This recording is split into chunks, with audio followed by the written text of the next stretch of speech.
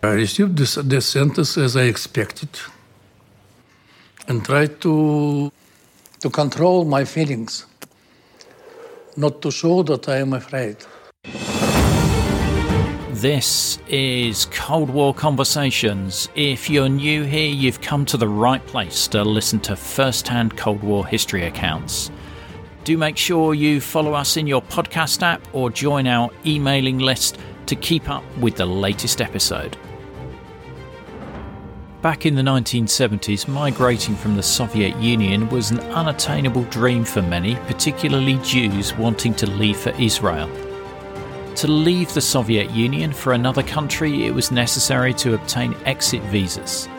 In practice, many people found them impossible to get. On the morning of June the 15th, 1970, 16 Soviet Jews who had been refused exit visas appeared at Smolny Airport near Leningrad. They posed as a group going to a wedding, hence the name of the operation. The plan was devised a year before the attempted hijacking and was quite straightforward. They would target a small plane, book all the seats on it, and then commandeer the aircraft and leave the pilots behind, unharmed on the landing strip, while one of the conspirators would take control of the plane and fly it to Sweden.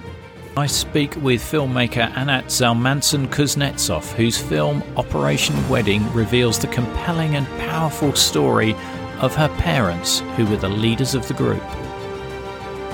Now, Cold War history is disappearing, but a simple monthly donation will help keep this podcast on the air.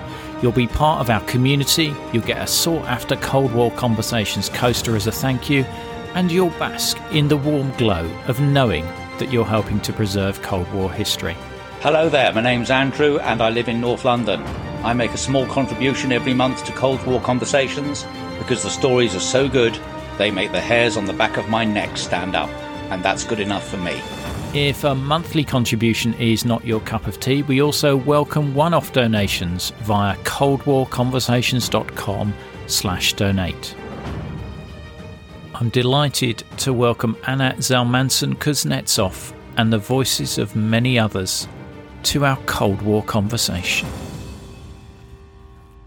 When I was 5 years old, I was staying at a friend's place, and suddenly we watched TV, the news with our parents, and suddenly I see my mom and the newscast guy is saying, you know, she's a hero, she hijacked the plane. And this is what I remember, like those headlines, you know.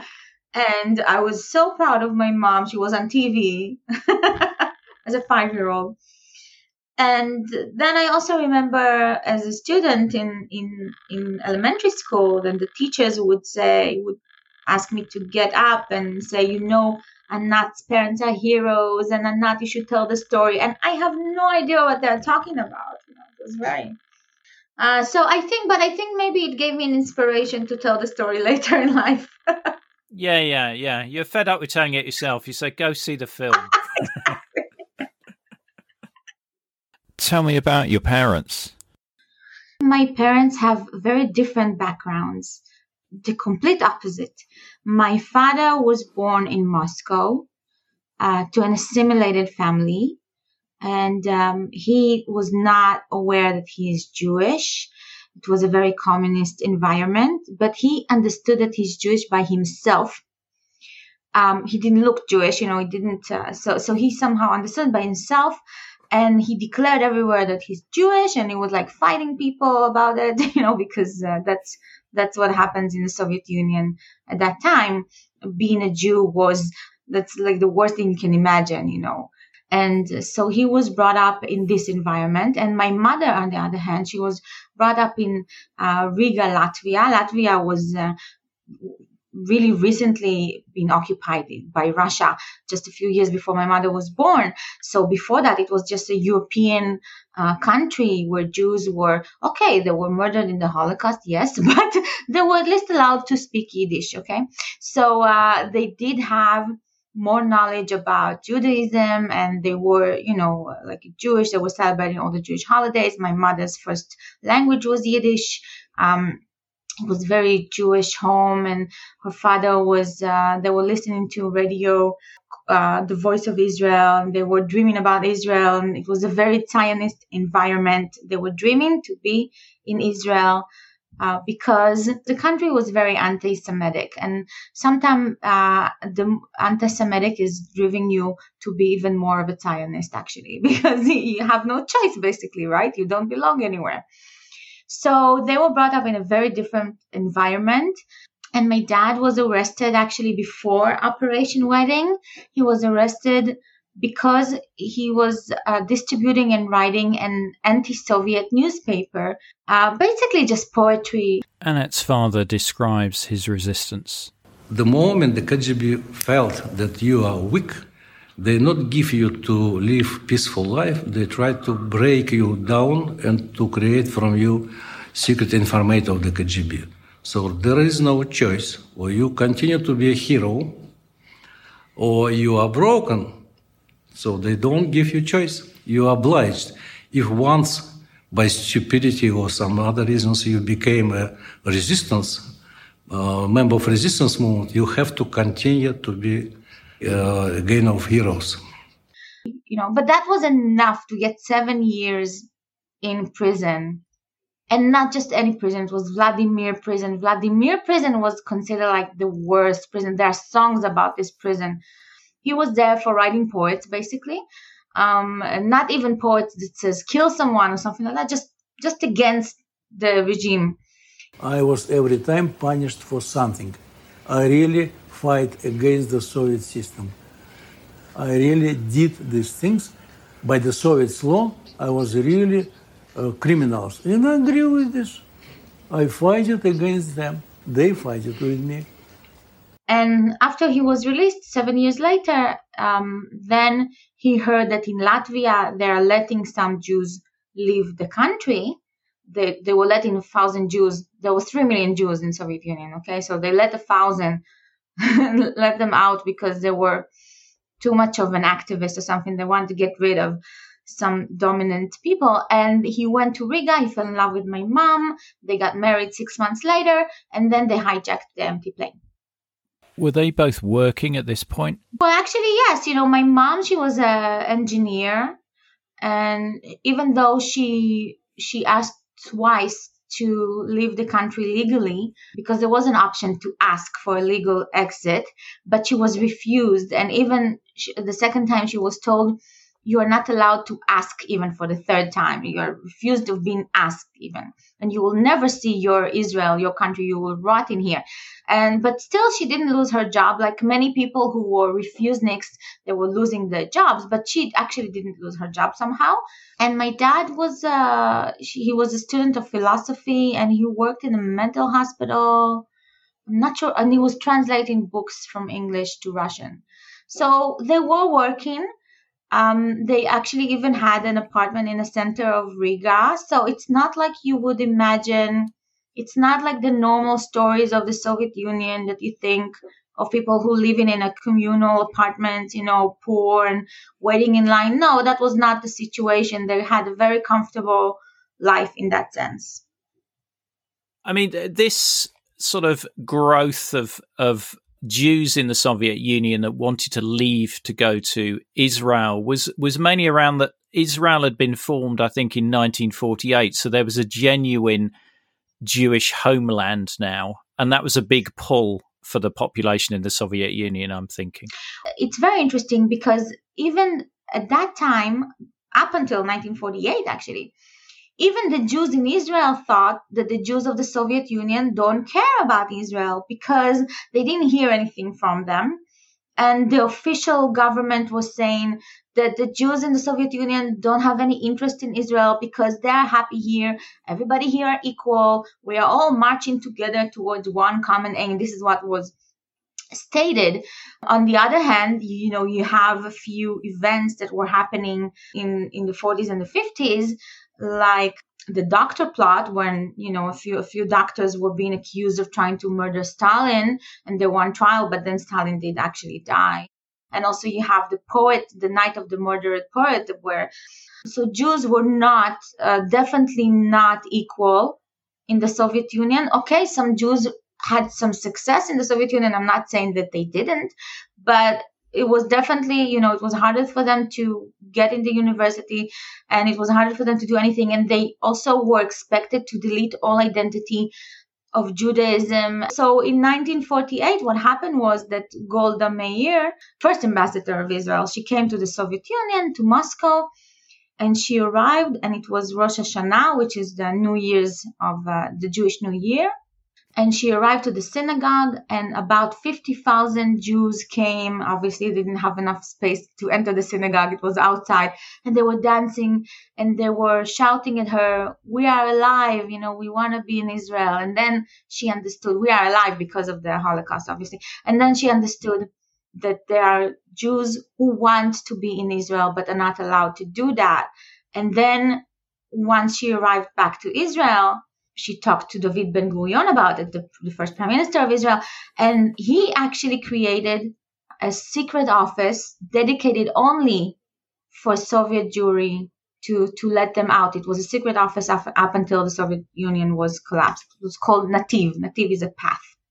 Your parents have tried the legal route to exit. They're not having any luck. How do they arrive at the plan for Operation Wedding? Whose idea is this? Well, the idea of Operation Wedding actually came from an activist in Leningrad, St. Petersburg today. And he was teaching a pilot, a Jewish pilot. He was teaching him Hebrew lessons secretly, obviously, because it was not allowed. And then they started talking about escaping, really, because the Jewish pilot was fired from his job because he was Jewish, and he then understood that there is no place for him to be there. He needs to be in his home, his heritage homeland.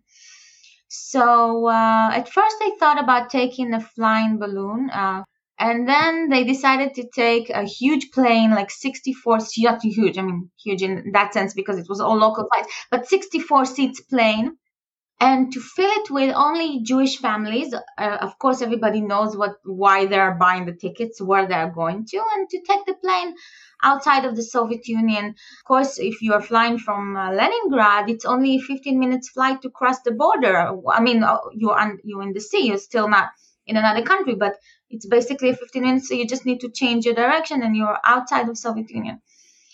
So they were trying to they had about 50 people, they were trying to get 10 more.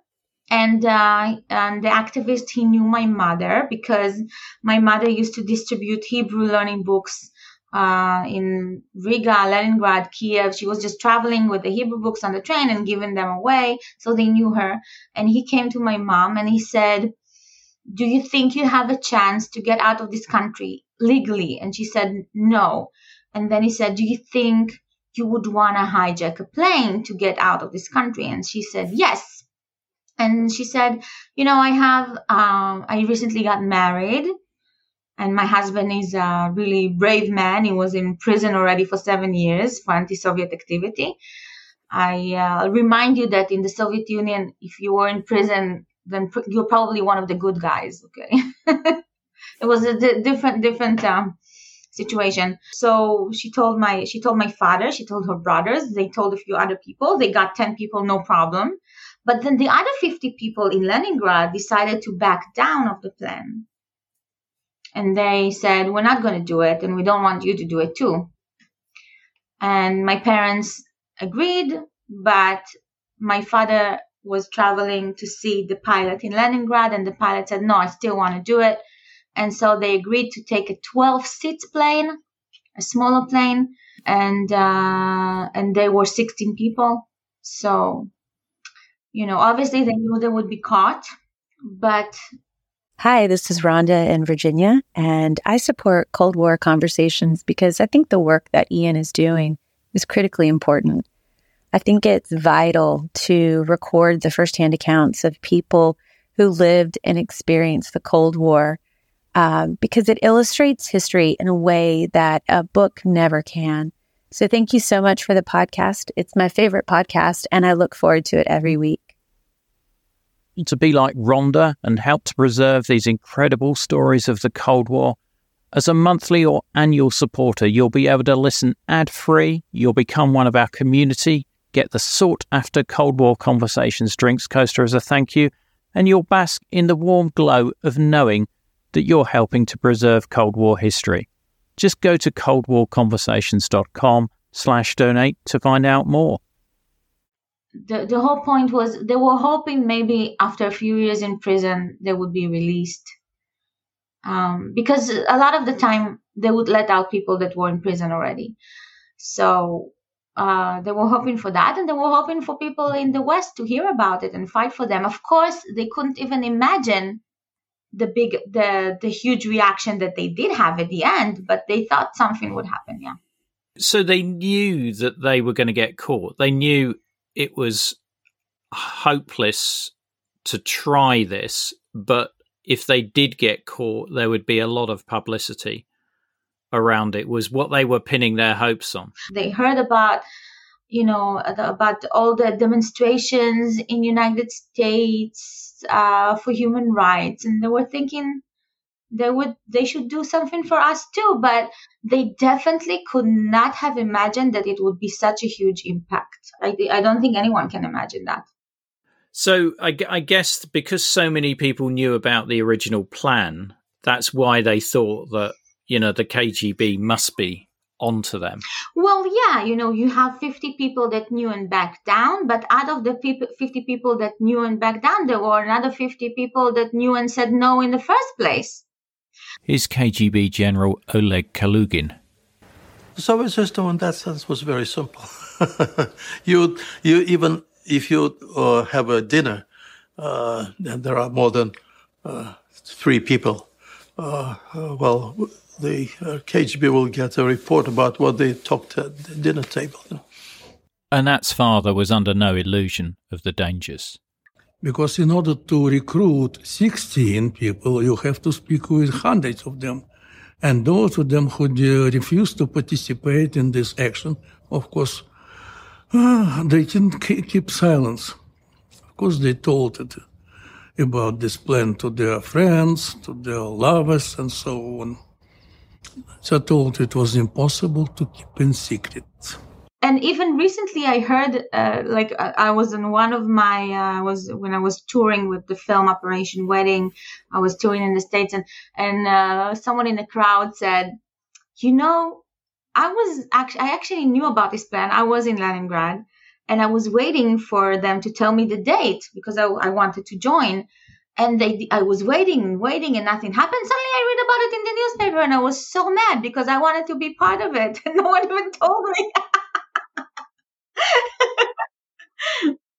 It turned out that the KGB had set things up so the plane was available to them. Here's Anat's uncle describing the arrests. I remember at that arrest that they called for boarding the plane, and so there was our plane. It was there was like small, just in front of the plane was standing, and the KGB guy, apparently at that time we didn't know, of course, he's KGB. He was like a director, standing here, and on the same time they called for another plane, kind of, and they were all KGB were standing. They were standing next to us, like 2 lines. And at some point he said, begin, or start it, like the command. And everybody jumped into 2 KGB guys. Some jumped from the plane, some from the bushes, some were with assault guns and whatever. And the 2 guys, they were not very strong, by the way. At that time, I did a lot of sports, gymnastics, whatever. I could easily, I think, handle those 2, but I saw there is no chance to do anything, so I didn't resist. They forced me into the floor, my hands behind me, put the handcuffs. And after that, there was a long story of the imprisonment, of course. The thing is, if they knew that they would be arrested anyway, also, it does matter if you get arrested in the airplane or if you get arrested just like at home and no one hears about it. They wanted to make it a scandal. The thing is that the KGB also wanted to make it a scandal because the KGB, as much as they were brainwashing other people, they were brainwashing themselves as well. And they were thinking, let's show the world how these people who are fighting for Zionism are actually bullies who are hijacking a plane. But may I remind you, it was an empty plane because they did buy all the tickets of the plane. They're not taking people. They're only risking themselves. That's like a major point. I think it's very important because whatever you're fighting for, you cannot risk other people for your ideology. They knew they would be caught. And the thing is, and they thought they might even get shot. It was also a possibility that they took, but they were willing to do it because they felt like their life had no meaning if they stay there.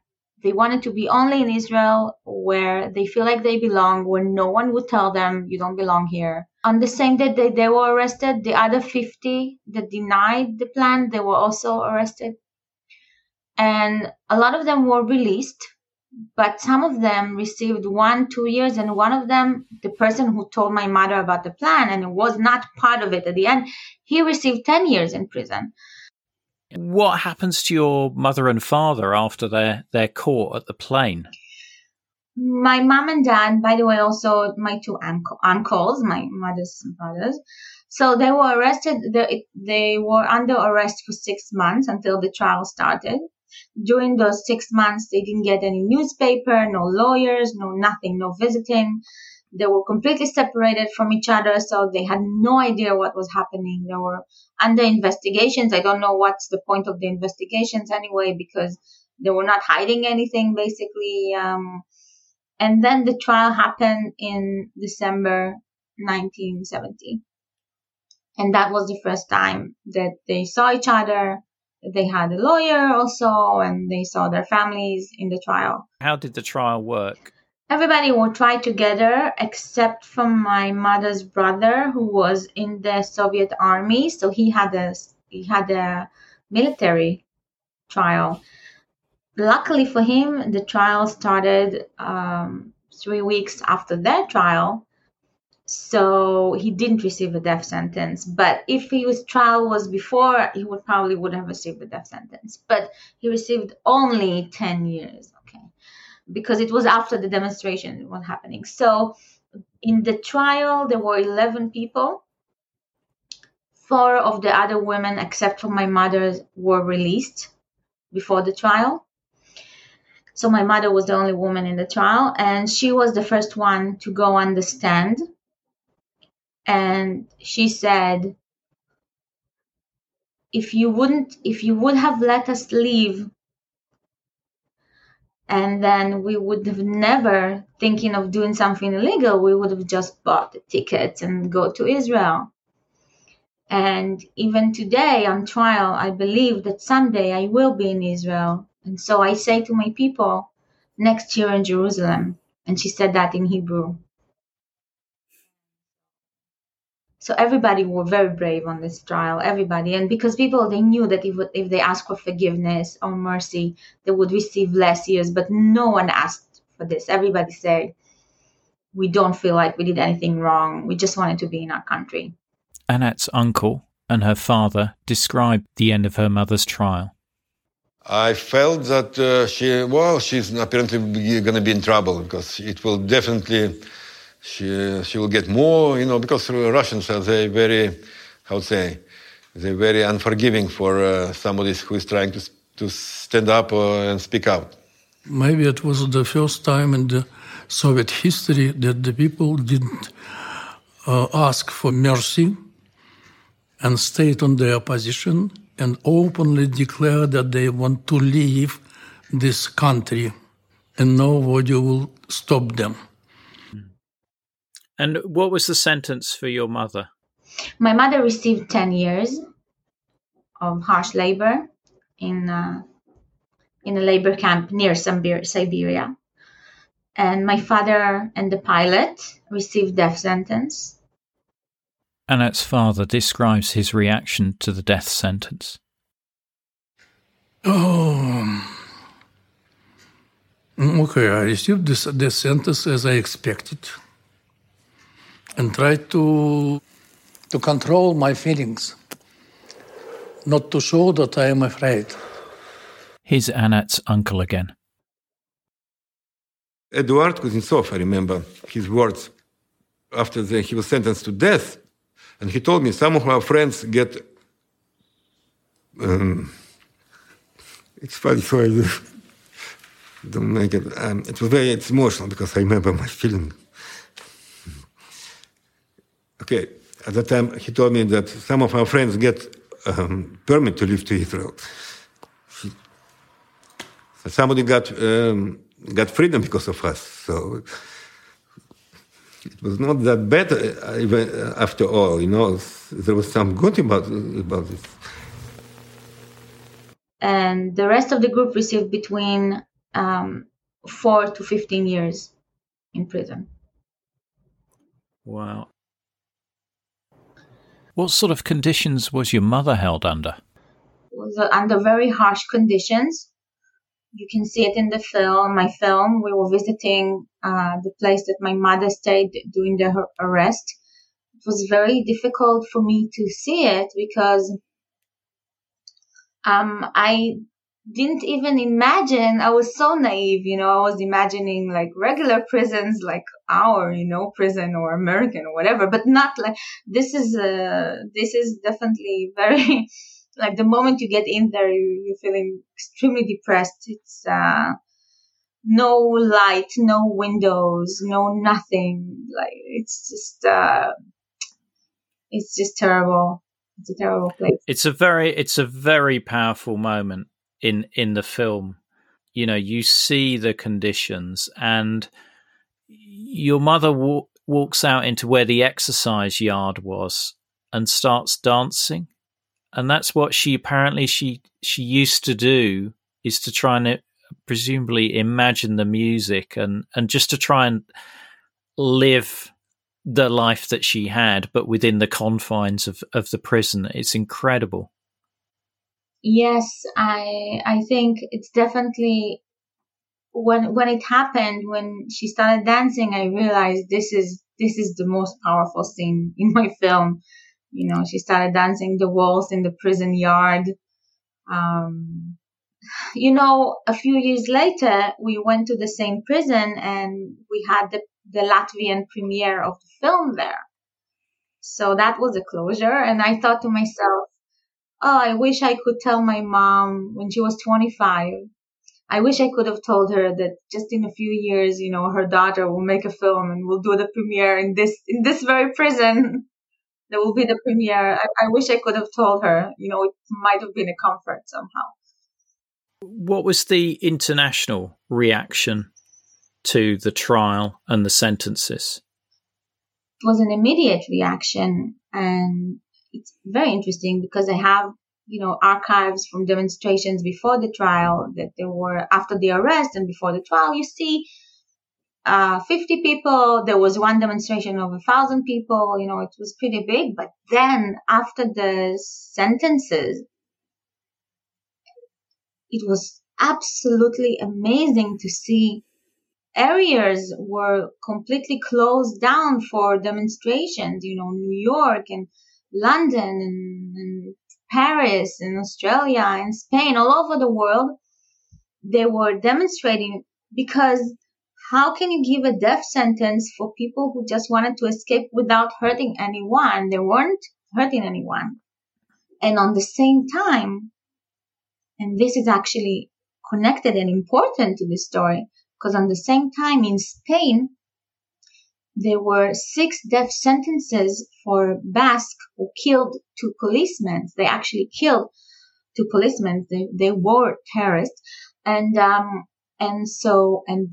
he was trying to, because, in Spain, it was the dictator, Francisco Franco, who was fascist. So there was always a fight between fascism and communism, right? Which is, by the way, for me, it's the same basically, but okay.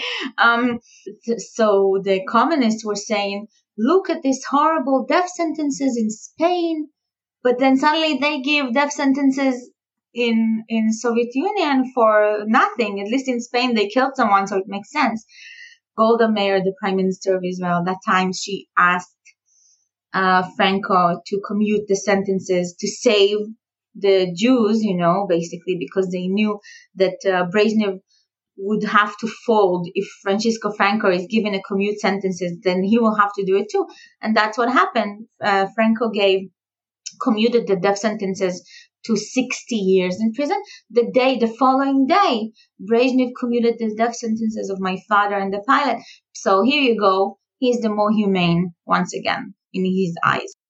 Here's how Anat's father heard the news. He called me from the cell. I was sitting in the special cell for people who sentenced to death. It was on the 31st of December, about 11 o'clock at night. Can you imagine how I was afraid that I decided that 31st of December, before the new year, at 11 o'clock at night, definitely they want to kill me. What was your father's sentence commuted to? To 15 years, and also the pilot, 15 years of harsh labor. Though my dad said that his first term in prison, the one that was for the poetry, was much harder than the second time. The conditions. It was a different time. It was the 60s and the 70s were a different time in the Soviet Union. So he said in the 60s it was hunger. They were starving them. And he had no mattress to sleep on, so. I found it interesting that, Golda Meir managed to have that influence over Franco. Well, she gave him the message. He did do that. I don't know if it was only because she told him that. There was a lot of pressure on him as well. So, and he did give them 60 years. It's not like he released them. So maybe he also wanted to annoy Brezhnev. Maybe that was also part of his thought. I don't think it was because he was such a kind-hearted dictator that he wanted to save, the people. I think he had other reasons. But who cares? My father was alive thanks to that. So that's fine by me. I think it was in Spain and the Soviet Union's interest to try and build relations with the West. I think Franco wanted to no longer be such a international pariah, and Brezhnev was desperate for economic relations with the West. Were both your mother and father held in solitary confinement? My dad, no, but my mom, she was hitting an anti-Semitic prisoner. She was hitting her very hard, and so she was sent to solitary confinement for 6 months. And that was during the winter. And they didn't give her any blanket, only at night a thin blanket. She could only wear a thin cotton dress. So she had to jump up and down to keep warm. That was the situation for 6 months. I do not know how she was able to stay sane during that time, to be honest. It's like, I cannot understand. It's just, she's a very strong person. She is. And that was really nice when I was able to see her when we were preparing for this conversation as well. But that's incredible resilience, incredible. Mm-hmm. So the protests are going on in the US and around the rest of the world. What impact does that have? In 1 week after the death sentence was commuted, the first airplane filled with Jews was going to Israel. So in the first year after their arrest, already 40,000 Jews were allowed to leave. And the following 9 years was 254,000 Jews. Wow. And prior to that, what would it have been? Tens, hundreds? Well, in the 60s, 1960 to 1969, there were only 3,000 Jews allowed out. So so that's, you can see the difference, obviously. But still, not everybody were allowed to leave. Not everybody. You still have to ask for permission. Only some received, some did not. And in the 80s, they closed it up again. Yeah, because I think what the Soviets used to do is say, well, if these people know stuff that we think is secret, then we're not going to let you go out because your head has Soviet secrets inside it. Well, I think actually they were holding people like slaves, right? Because the whole country, the only jobs were government jobs. And if you suddenly are able to have businesses outside the Soviet Union, you can leave, you can get out. Maybe you'll be like smarter. Maybe you'll be able to rise up against the regime. I think they were just trying to make people the slaves of their countries, prisoners of their country, and they didn't want them free because they were afraid the Soviet Union will collapse because of that. So did your mother serve her full sentence? She was released after 4 years. It was thanks to a secret spy exchange. A Soviet spy was caught in Israel. But no one knew about it. It was a secret. And of course the KGB, they didn't just want to release my mom. They want to show that they are humanitarians, that this is why they release her. So they come to my mom and they tell her, we can release you and let you go to Israel if you just say that you are sick and you are asking for amnesty. And she said, I will never ask you for anything. And I'll remind you that she thought she still have 6 more years to go, and they're not asking her to say forgiveness. They just say, just say that you're sick and we'll let you go because you're sick. And she just didn't trust them, and she had very strong instincts. They still had to let her go. So they did let her go. Ruth Bar-On from the Israel Council for Soviet Jewry describes Anat's mother's release. Silva was exchanged for a spy, Yuri Linov. For us, it didn't matter. It was Yuri Linov or someone else. We just wanted her out. And we were so grateful that there was someone that one could exchange her for. If you only knew how many thousands of people, tens of thousands of people wanted to come to meet her, Silva was really a symbol of the heroism the world over. And when she arrived in Israel, everybody wanted to be there, Israelis and non-Israelis. If you could sell hundreds of thousands of tickets, you would have sold them because, really everybody wanted to be there. And she came to Israel and immediately started learning English and Hebrew very quickly to start doing speeches in Israel and around the world.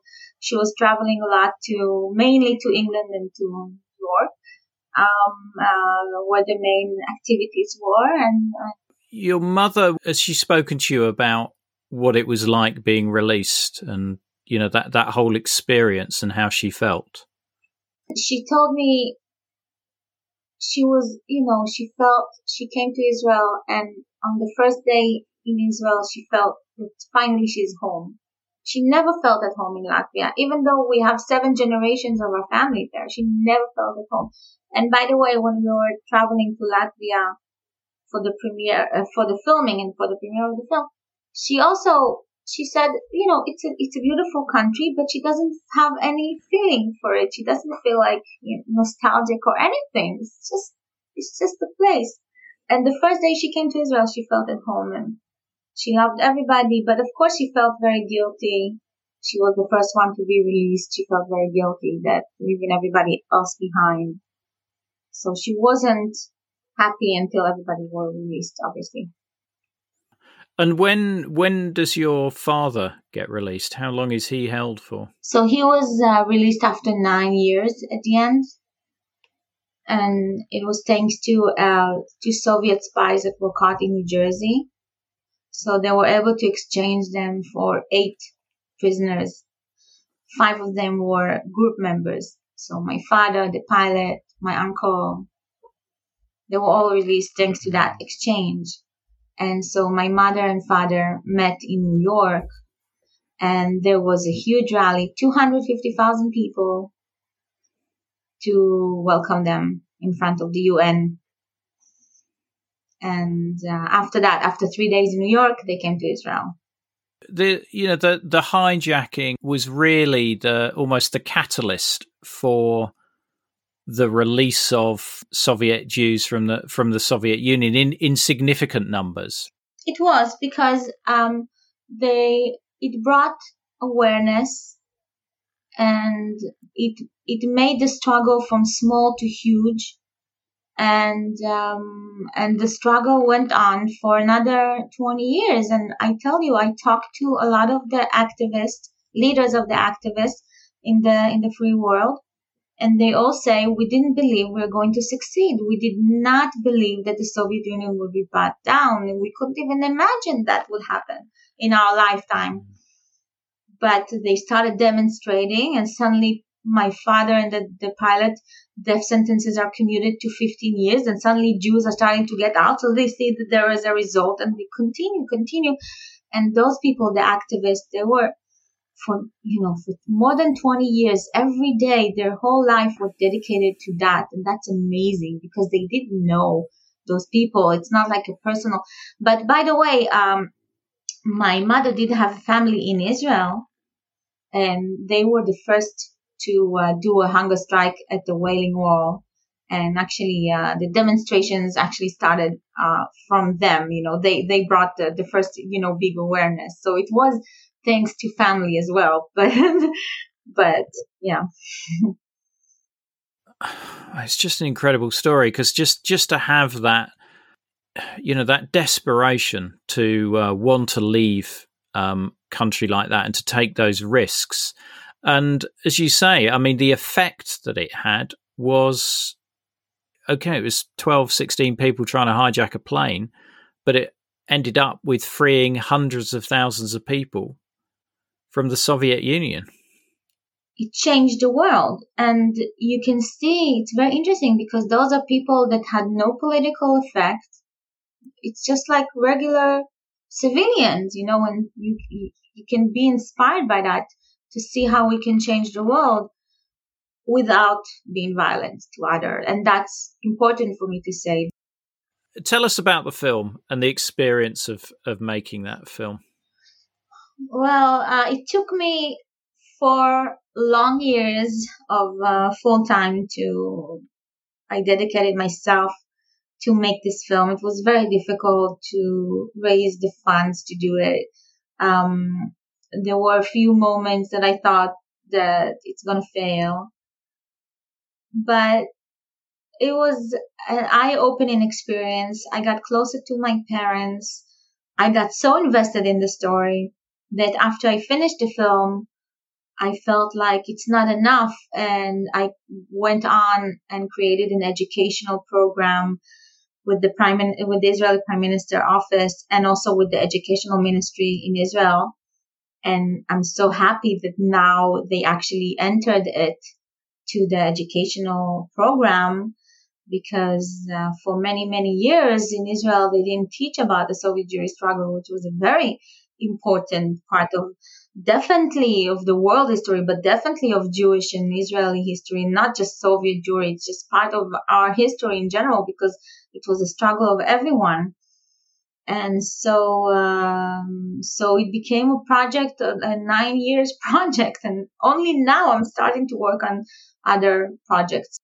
I highly recommend Anat's film. Some really powerful testimony there, and loads more detail that we've not been able to cover within the podcast.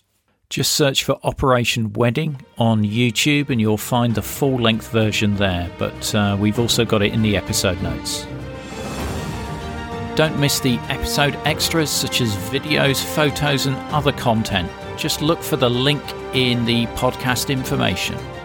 The podcast wouldn't exist without the generous support of our financial supporters, and I'd like to thank one and all of them for keeping the podcast on the road. If you'd like to help the project, just go to coldwarconversations.com/donate.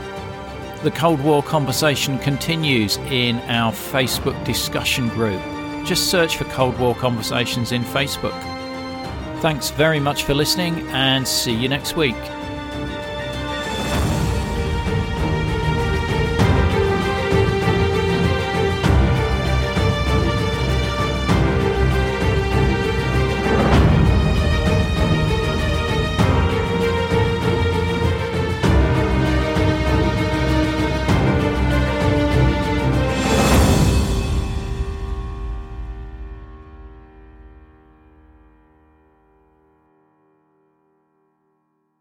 Not enjoying the ads? Well, you can avoid them by going to coldwarconversations.com/donate. By becoming a monthly or annual supporter, you'll enjoy ad-free listening, become a part of our community, receive the sought-after Cold War Conversations drinks coaster, and bask in the warm glow of knowing that you're helping to preserve Cold War history. Just go to coldwarconversations.com/donate for more information.